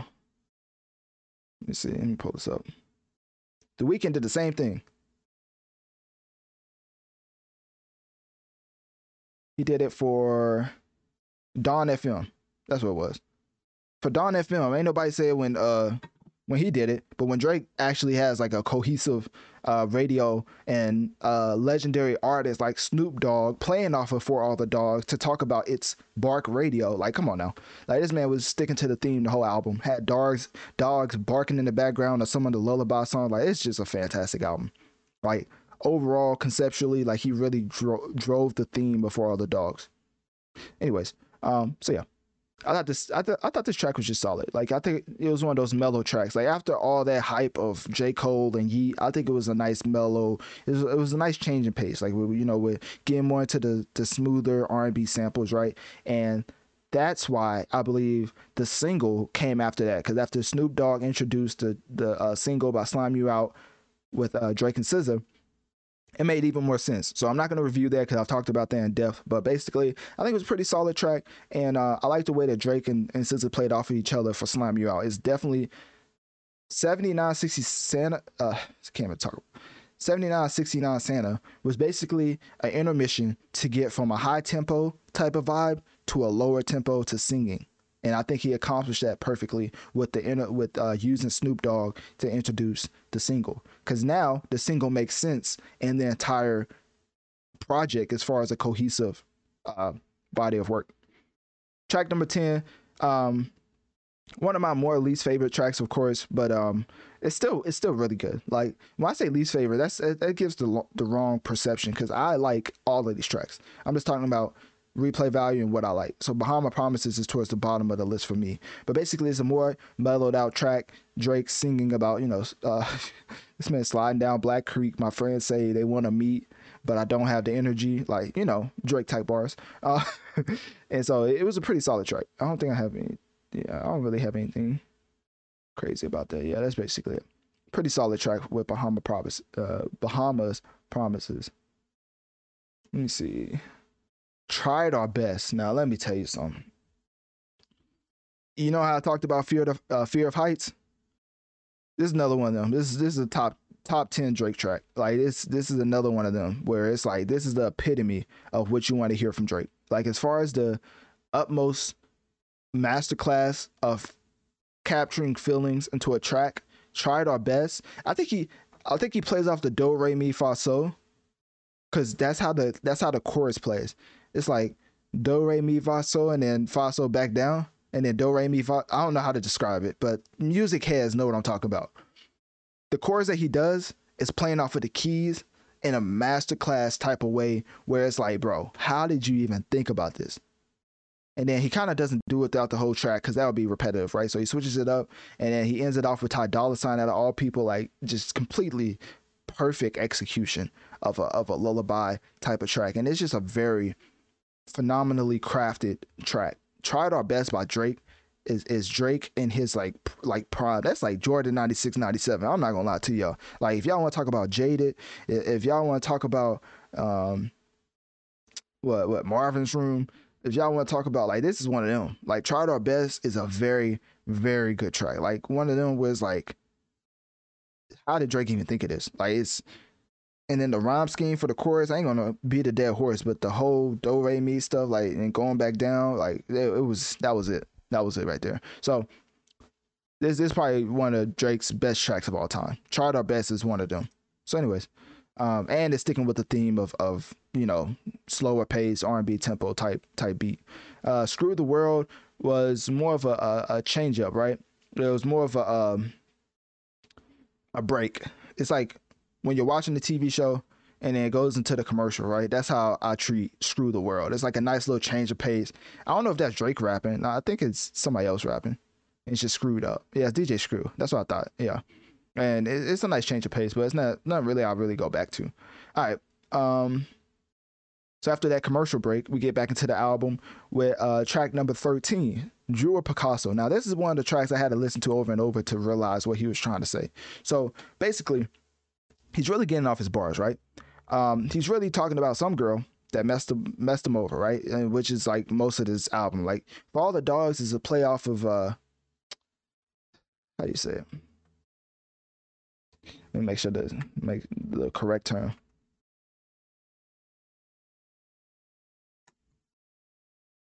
All right, let me see. Okay. So when I say this word, technically, it's hardly used in its correct term, right? In the correct conversation. But technically, and this is not I'm not even going to preface it, right? We're talking about the word bitch, okay? It's a common name for a female dog, right? And it's hardly used in society because it's deemed a cuss word. But if you don't know, veterinarians, is that how you say it? My fault. I messed that up. I butchered that. Veterinarians use it in the common day of talking about a female dog, right? So it's like when they're talking about when they're getting into certain things, it's like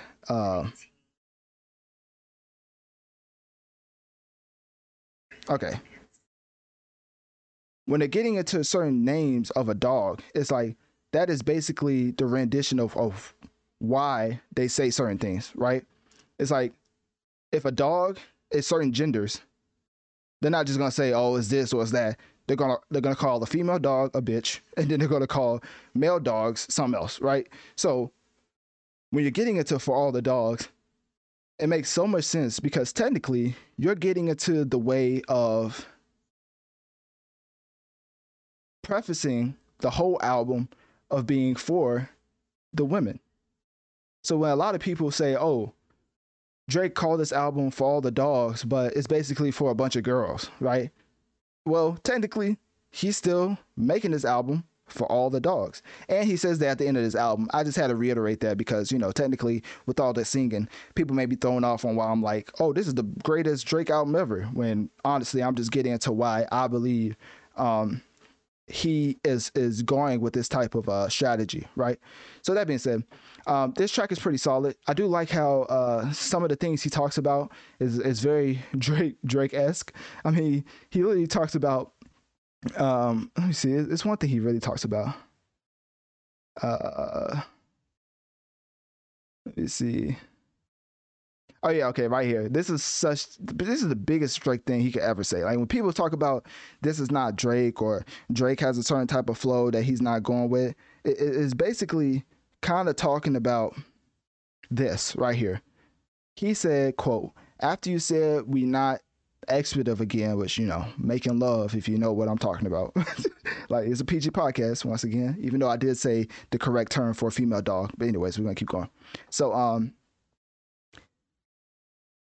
after you said we not expletive again, probably could have made it work again if I was man enough to tell you you was wrong. Man enough to not put it in a song for the world to sing along. If that's not the most Drake thing he could ever say in a track, I don't know what is. People be like, hey, I need an old Drake. Bro, this is how long this man been around? This is like 2008 Drake. I don't know how long this man been around. It's been so long. My goat don't fall off, so it's like, yeah, I gotta count the years. Hold on, give me a second. This is this is take care, thank me later Drake right here. This is 2010, 2011 Drake talking about, oh, I could have put you in the song for the world to sing along. Like, come on now. Like, who else can say that but Drake? Like, come on, man. Anyways, so yeah, side tangent. You know, if my parents listening, you know what I mean, just know I'm going over the specific term for female dog. Hopefully they don't kill me. If y'all clip this and send it to them, which, you know what I mean, if y'all do, hey, y'all better keep the full context. Anyways, all right, let's keep going.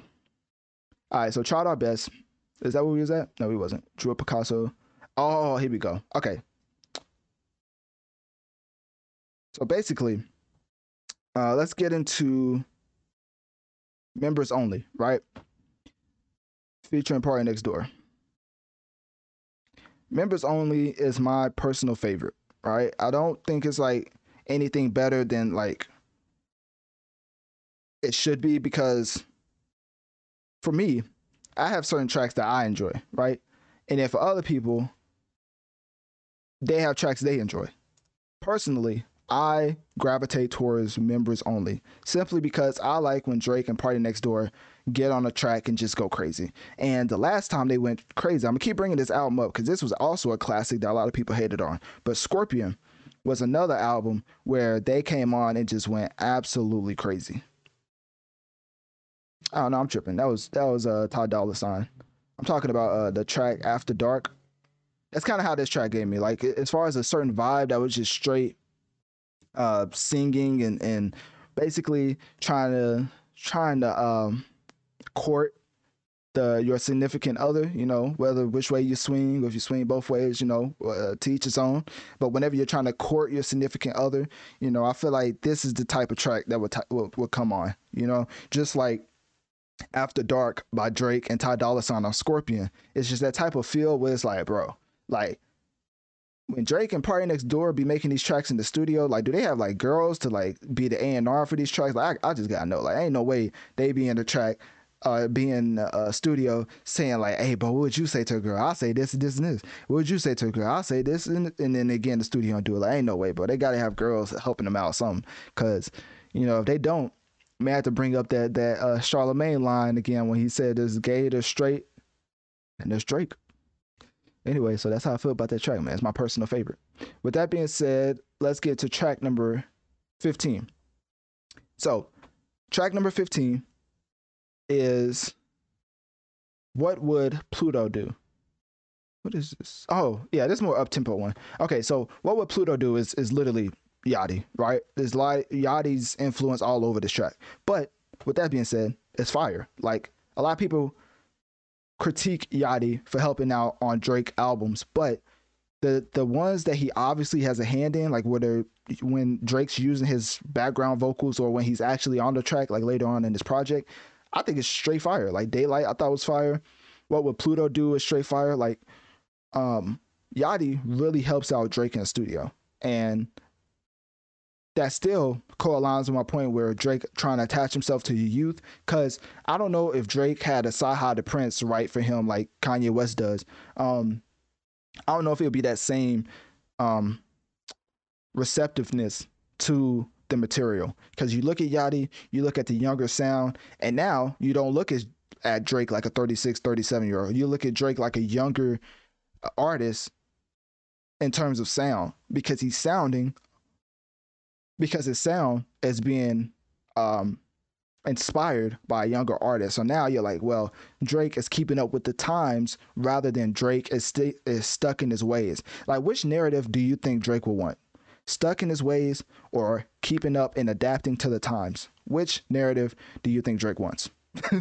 Like, obviously at the beginning of this review, with me literally showing you my case of him using the rollout against old heads as promotion for all the dogs, that's the type of, you already know what type of direction he chose, right?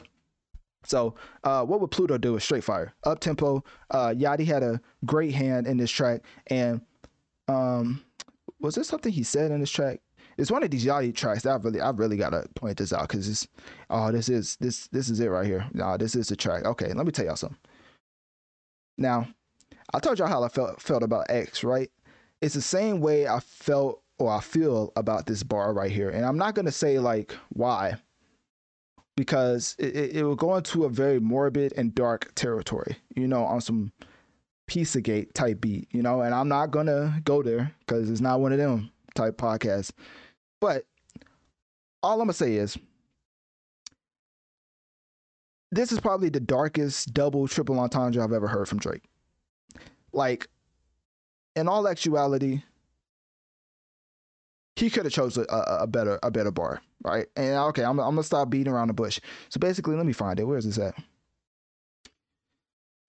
This man said, okay, so he's playing off a joke, hopes, and coach, right? He said, swear I want to tear you out. I can't talk. Swear I want to tear your box out like a coach, talking about a woman, right? Get inside and bend a dick, just like the Pope, because if you don't know, the Pope to Benedict. But also, I'm not going to explain it, but y'all know what I'm talking about. This is the darkest triple and double entendre I've ever heard from Drake, and I'm gonna leave it at that, because we may have kids listening, and hey, that's why I pointed that out in general, because we not condoning that. No siree, that is not gonna fly. That's why I pointed it out, and that was the only reason, not to say it was a fire bar. I'm basically pointing that out to say, Drake, shame on you. I know what type of double entendre you was going for. And don't think he'd be like, oh, that was just coincidence. Nah, the same guy who made, oh, she a stallion, she got shots to be a stallion. I forget what she said. She lied about getting shots, but she's still a stallion. She don't even get the joke, but she's still smiling. Like, obviously that was a playoff of Megan Thee Stallion getting shot, which is horrendous, right? This is another one of those bars. Drake, you gotta stop doing that, because we catch them. It's not, you're not slick, you're not subtle. It's not none of that. Stop with the Benedict jokes with the Pope. Get behind you. That's not it. It's not it. That's all I'm gonna say. It's not it. I don't play with that kid stuff, man. That's not it. All right. Anyways, what else?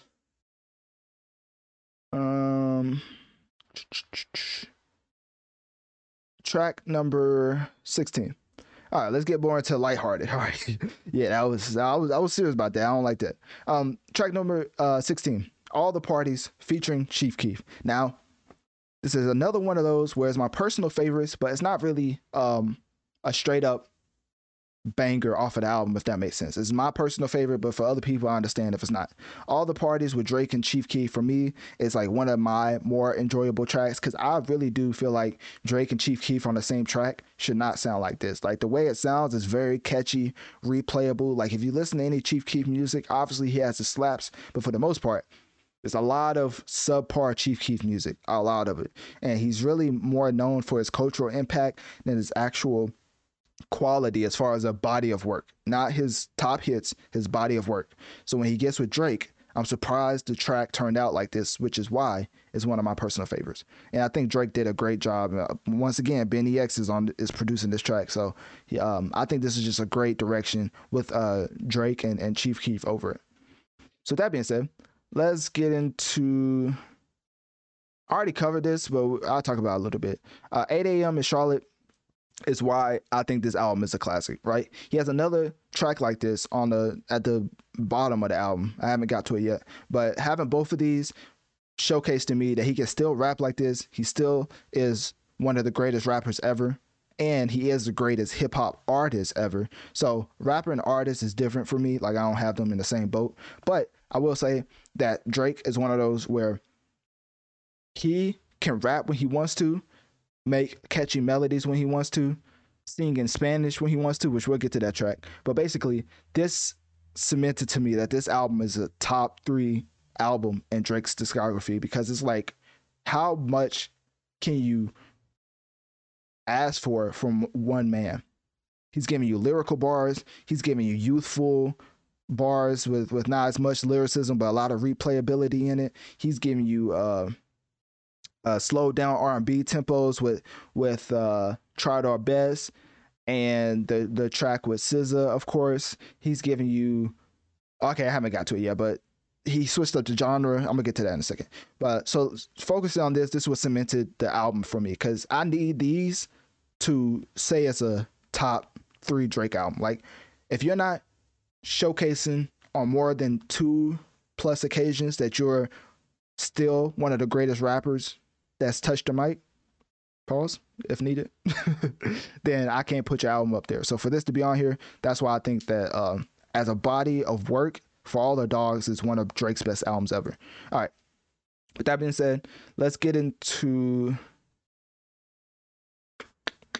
track number 18.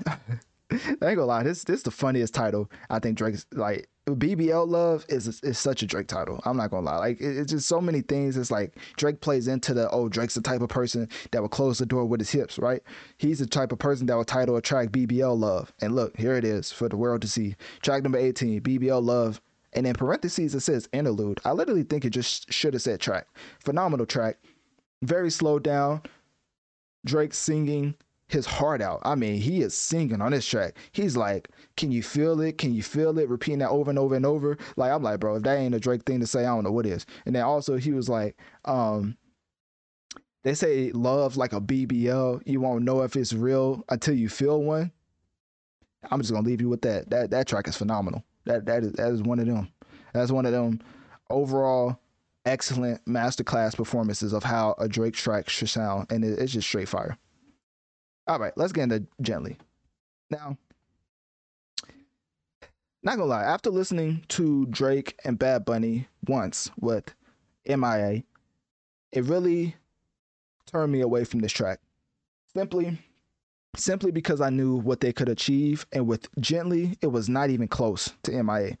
Now, I know you shouldn't like compare each and every collab to the other one, but I did, and I will continue to do so. So yeah, Drake and Bad Bunny could have came way harder. I think but it's more of like it's more of a structure than a performance base. I think Drake gave a great performance. I think Bad Bunny gave a great performance. There's no chorus. Where's the chorus? Like, just because it's 2 humongous names on the same track doesn't mean it's gonna blow up. I mean, just look at the Weeknd and Post Malone track. That came and went, and that's the Weeknd and Post Malone on the same track. Like, where's the chorus for Gently? Like, it's not it. I don't care if there's a beat switch. There needs to be a chorus. Like, even the greatest of the greats still needs to follow the formula of a song structure. And that's how I feel with Gently. So I think it's one of the lesser, quality-wise, it's one of the lesser tracks on the album. But I still think it's solid, of course. When I talk about the greatest album in Drake's discography, just think, none of these tracks are bad. None of them. It's just things they could change. So Gently is just subpar. It's one of the more subpar tracks on the album. All right. So then we have track number 20, Rich Baby Daddy. Yes, ladies and gentlemen, you read that and heard that correctly. Rich Baby Daddy, featuring Sexy Red and SZA.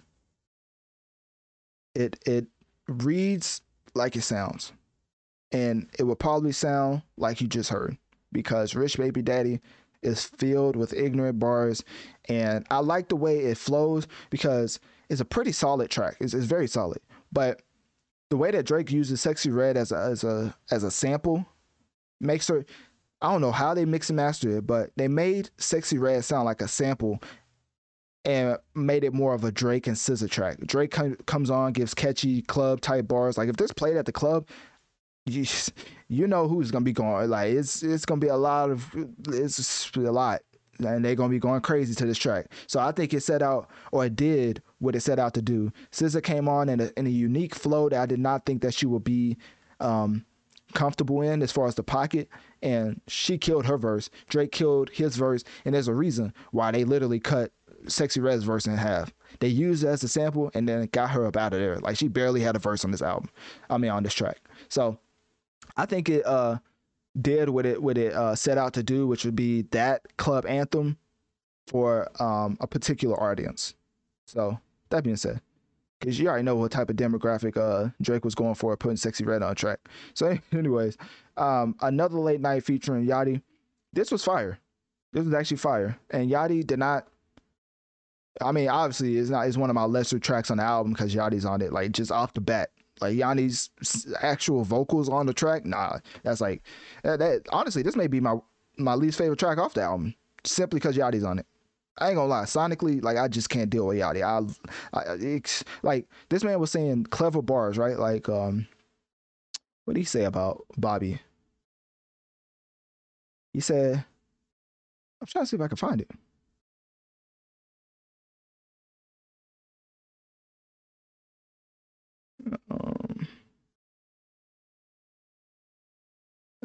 He said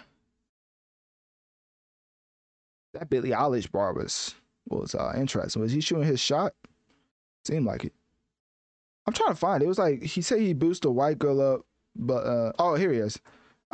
Boost a white expletive up, and now she thinks she's really popping. So that was it. I mean, that was it. It's not really too much you can get into a Yachty verse, but sonically, just one of the worst tracks simply because Yachty is on it. I'm sorry, but Drake, you can use Yachty all you want as background vocals and inspiration for your tracks, but putting him on the track automatically, for me, as a person who despises the way that Yachty sounds, I can't listen to it. So another late night is probably my least favorite track off the album. With that being said, track number 22. Oh, here we go. Yeah, this is it. This is what cemented for me that this was a top 3 album in Drake's discography. A lot of people are like, bro, Drake needs to grow up. Drake needs to stop hanging out with 25-year-olds on some Joe Budden type beat. Meanwhile, this man literally rapping his whole, like, is very introspective and reflective on this entire track. Like, this is my favorite track off of the album. Quality wise, Away From Home is my favorite track off the album because he's getting into the aspects of why I like listening to rap. Somebody taking their unique life experiences and putting them into music for the world to hear and replay. This man was given so many personal personal perspective into his life that we would have never gotten if it wasn't for this track. That's why when academics got mad at Yachty for basically saying that Drake doesn't have some of his all-time verses on For All the Dogs, academics is wrong. Like, this is one of Drake's all-time verses on Away From Home. Like, it doesn't get more all-time than talking about your personal life experiences in an entire track for 3 verses. Like, it's not one of them where it's just like, oh, it's cool, I guess. This man is really getting into his life and a catchy beat and a catchy melody and a way that he's really rapping, but also keeping you engaged, not just some boom bap type beat, you know? He's also talking about stuff in this world. Like, I can go anywhere. Like, he said, I remember fighting over Monica with Jason. I remember only knowing Andre and Jason. I remember buying all the iceberg from Jason. That's 3 different Jasons. My life like the Matrix. Even got on 106 in Park with Replacement. My mama was my manager. My uncle was my agent. Dr. Dre sent a expletive home. That took patience. 4 Grammys to my name. 100 nominations. Come on, man. One of Drake's best verses ever. And then after this track, I was like, okay, yeah, this is one of Drake's greatest albums ever. Like after 8 a.m., I was like, okay, he's rapping. But then after this track, where he gave us a whole new perspective into his his reflection on his life, it's like, okay, well, that's it. Like that reminds me of, I'm gonna keep bringing this album up because this is what I compare it to. This reminds me of when Drake was rapping on March 14th on Scorpion. That's what this reminded me as far as the amount of reflection he did on his life. And one of the biggest things that showed me it wasn't just fluff. Like he was actually giving his honest personal reflection of himself is when he said, let me see. Here it is right here. This is when I knew, oh, this is a top tier Drake verse, which is why I understood why Yachty said that. He said, and remind you, nobody has talked about Away From Home. Nobody. And I'm like, bro, as an artist, that has to be frustrating. This man put his heart and soul, personal experiences, everything you would want from a real rapper into an entire body of work, sticking to one subject, which is reflection on his life. And everybody's just talking about, what they focus on with the album. I don't think they're even pinpointing. Oh, they're pinpointing the Gently track, which is granted, but still, like, nobody's talking about Away From Home. Why is that? Everybody wants Drake to rap, and they're just disregarding the biggest rap track on the album. So Drake said, "To keep it real, I wasn't really gangster till now." When has Drake ever said that? When has Drake ever said he wasn't gangster till now? He's always been, I'm the big bad gangster. I mean, ever since, let me see, when did he start really rapping gangster? Ever since he made that mixtape with Future, if you're reading this, no. Ever since he made that mixtape with Future, What a Time to Be Alive, he's been putting those gangster innuendos in there. So he been acting like he's a gangster. This is the first time we ever heard him say, I'm not really gangster until now. Like now, I would believe him because, he has enough money to be gangster, if you know how that works. So, but basically he keeps it real in this track. Literally, he says, to keep it real, I wasn't really gangster till now. I was living on a cloud. I was quiet as a mouse. I was in the club getting lost in the crowd. Wasn't doing what I wanted to. I do what was allowed.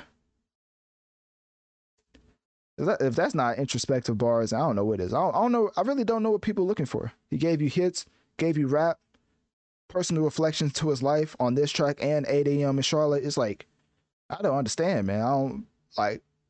If I was a rapper, I'd be perplexed. I'd be like, dang, well, no wonder he's going off on everybody. Like at this point, like, what more can I do? I feel like Tyrese. Like, what more do they want from me? Like, you know what I mean? That's tough. Like, you could go anywhere in this track, and it's just personal statements. Like, I remember driving Holland Tunnel for a label meeting, thinking about more cake than a funnel. I remember now these people don't remember. I know Neeks remember. I know Jay remember. Chubbs will make them boys remember. Dead broke, splitting pennies with my members. Forget a spread, we was splitting chicken. Come on, bro. Come on, man. Remember I was sleeping in the basement, watching Tigger in the basement. I was trying to get a placement. I remember days in the East with the bros, watching Tristan and DeVoe while they running up the... Yeah. People hating. I ain't gonna lie. Like, music is subjective, but it's like, bro, he's literally putting personal reflective stuff into this track.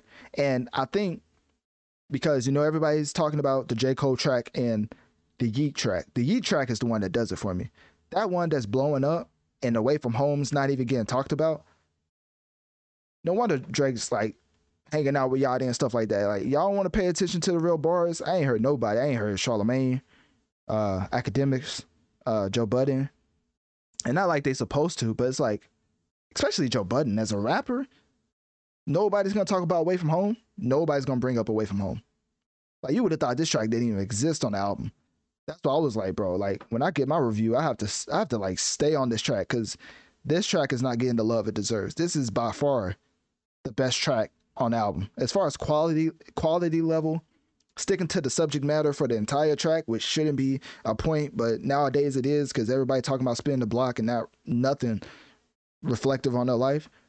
It's just apparent that people gravitate more towards the popcorn bars than they do to real quality bars, which is why it makes sense why there's not too many of these. There's Away From Home, 8 a.m. in Charlotte, and if I was to go back, I don't know the other one. Let me see. Was there another one he was rapping? I think that was basically it. Yeah, so there's only 2 on here out of 23 tracks for a reason, because everybody wants to focus on just the popcorn lyrics rather than the greatest track on the album, in my opinion. Obviously, I gotta say that, which is "Away from Home." So yeah, I think that's probably very discouraging for Drake. But at the end of the day, I mean, you even look at the numbers: 119. All these other ones are way above that. I mean, Tried Our Best isn't, which is surprising, but everything is way above. BBO, the interlude isn't, but that's it. It's an interlude. So, anyways, let's get into the last track of the album. I think after he got his bars off, his personal reflective, stuff off, gave people what they supposedly wanted in him rapping, he finished it off in the way that I believe he wanted to, which is singing about a female dog.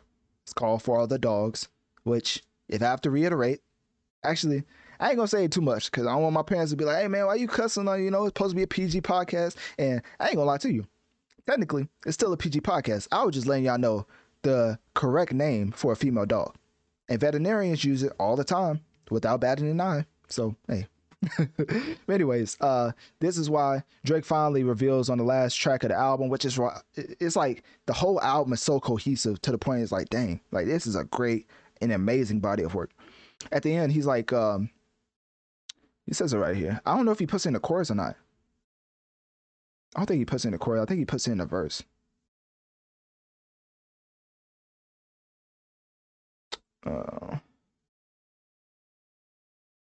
Oh, no, I'm tripping. I don't even think he says it on this track. He says on the track with Yachty. I'm tripping. This is what I'm talking about. Yeah, my fault. I missed that one. So not the last track, but the third. The last track. He says it right. I think he says it in the chorus. Let me see if I can find it. Yeah, here we go. He says another late night with my B word, right? He said, I hate to even call her the B word because it make no sense. So just another late night with my dog. Another late night for my B word. Another late night with my dog. Basically putting the 2 and 2 together, that For All the Dogs is for all the... And ladies and gentlemen, that's my review. I'm ending it off right there because I've been going for a minute. And as y'all know, I'm a huge Drake stan. And I think I've really encapsulated everything in this album. I mean, obviously, this stuff I probably missed. I can't touch on everything. But I wanted to give y'all my opinion on the album in a thorough way. And I think 1 hour and 45 minutes of straight Drake talk is enough to keep y'all satisfied. So, yeah, my overall thoughts, if I had to get my top 5, it's number 1. Okay, if I'm going from a quality standpoint and not just personal bias, because if personal bias, I'll put Drake and Chief Keef up there. But as far as quality standpoint, I would say Away from Home, number 1. I would say Tried Our Best, number 2. No. Away from Home, number 1. Fear of Heights, number 2. Tried Our Best, number 3.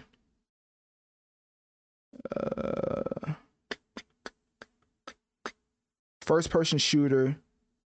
Actually, I don't know, bro. I'm not a Jermaine fan, and that's just him going off. I can't do it. I'm sorry. I can't do it. Y'all gonna call me a hater. I can't do it. So I'm gonna go 8 a.m. in Charlotte, number 4. And then I'm gonna say I want to go Virginia Beach or Daylight for number 5. I may say Virginia Beach because I do like the way he started off the album. I think it was phenomenal. So I'm gonna go Virginia Beach, number 5. So to reiterate my top 5 for this album, I'm gonna say number 1, Away from Home.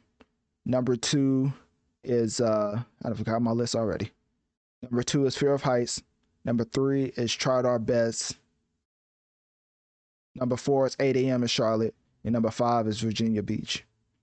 And with that being said, that is my review for Drake. Oh, and also as far as the landscape of Drake albums, I know a lot of people is probably like, bro, ain't no way you gonna say it's a top 3 Drake album and not give us your list. So I was going over it, right?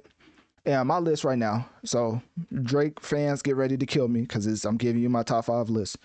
Number 1, as far as like best Drake albums, I'm gonna say Take Care. Number 2, I would say Nothing Was the Same. Number 3, I would say Scorpion. And then number 4, I would say For All the Dogs. And then number 5, I would say Views. Yeah. That's my rankings. And at the end of the day, everybody is entitled to opinion. After all that being said, everybody is entitled to their own opinion.